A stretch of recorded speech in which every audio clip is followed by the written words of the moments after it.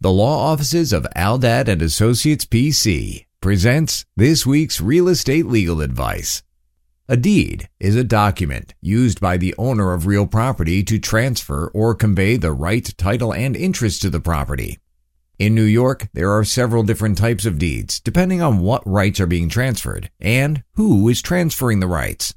The most common types include deed with full covenants, bargain and sale deed with covenant, bargain and sale deed without covenant, executor's or administrator's deed, and a quitclaim deed.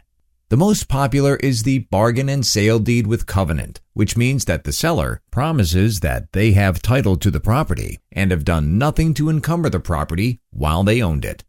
Aldad and Associates is a real estate law firm with many years of experience representing thousands of clients with their real estate transactions in New York, with offices in both New York City and Nassau County.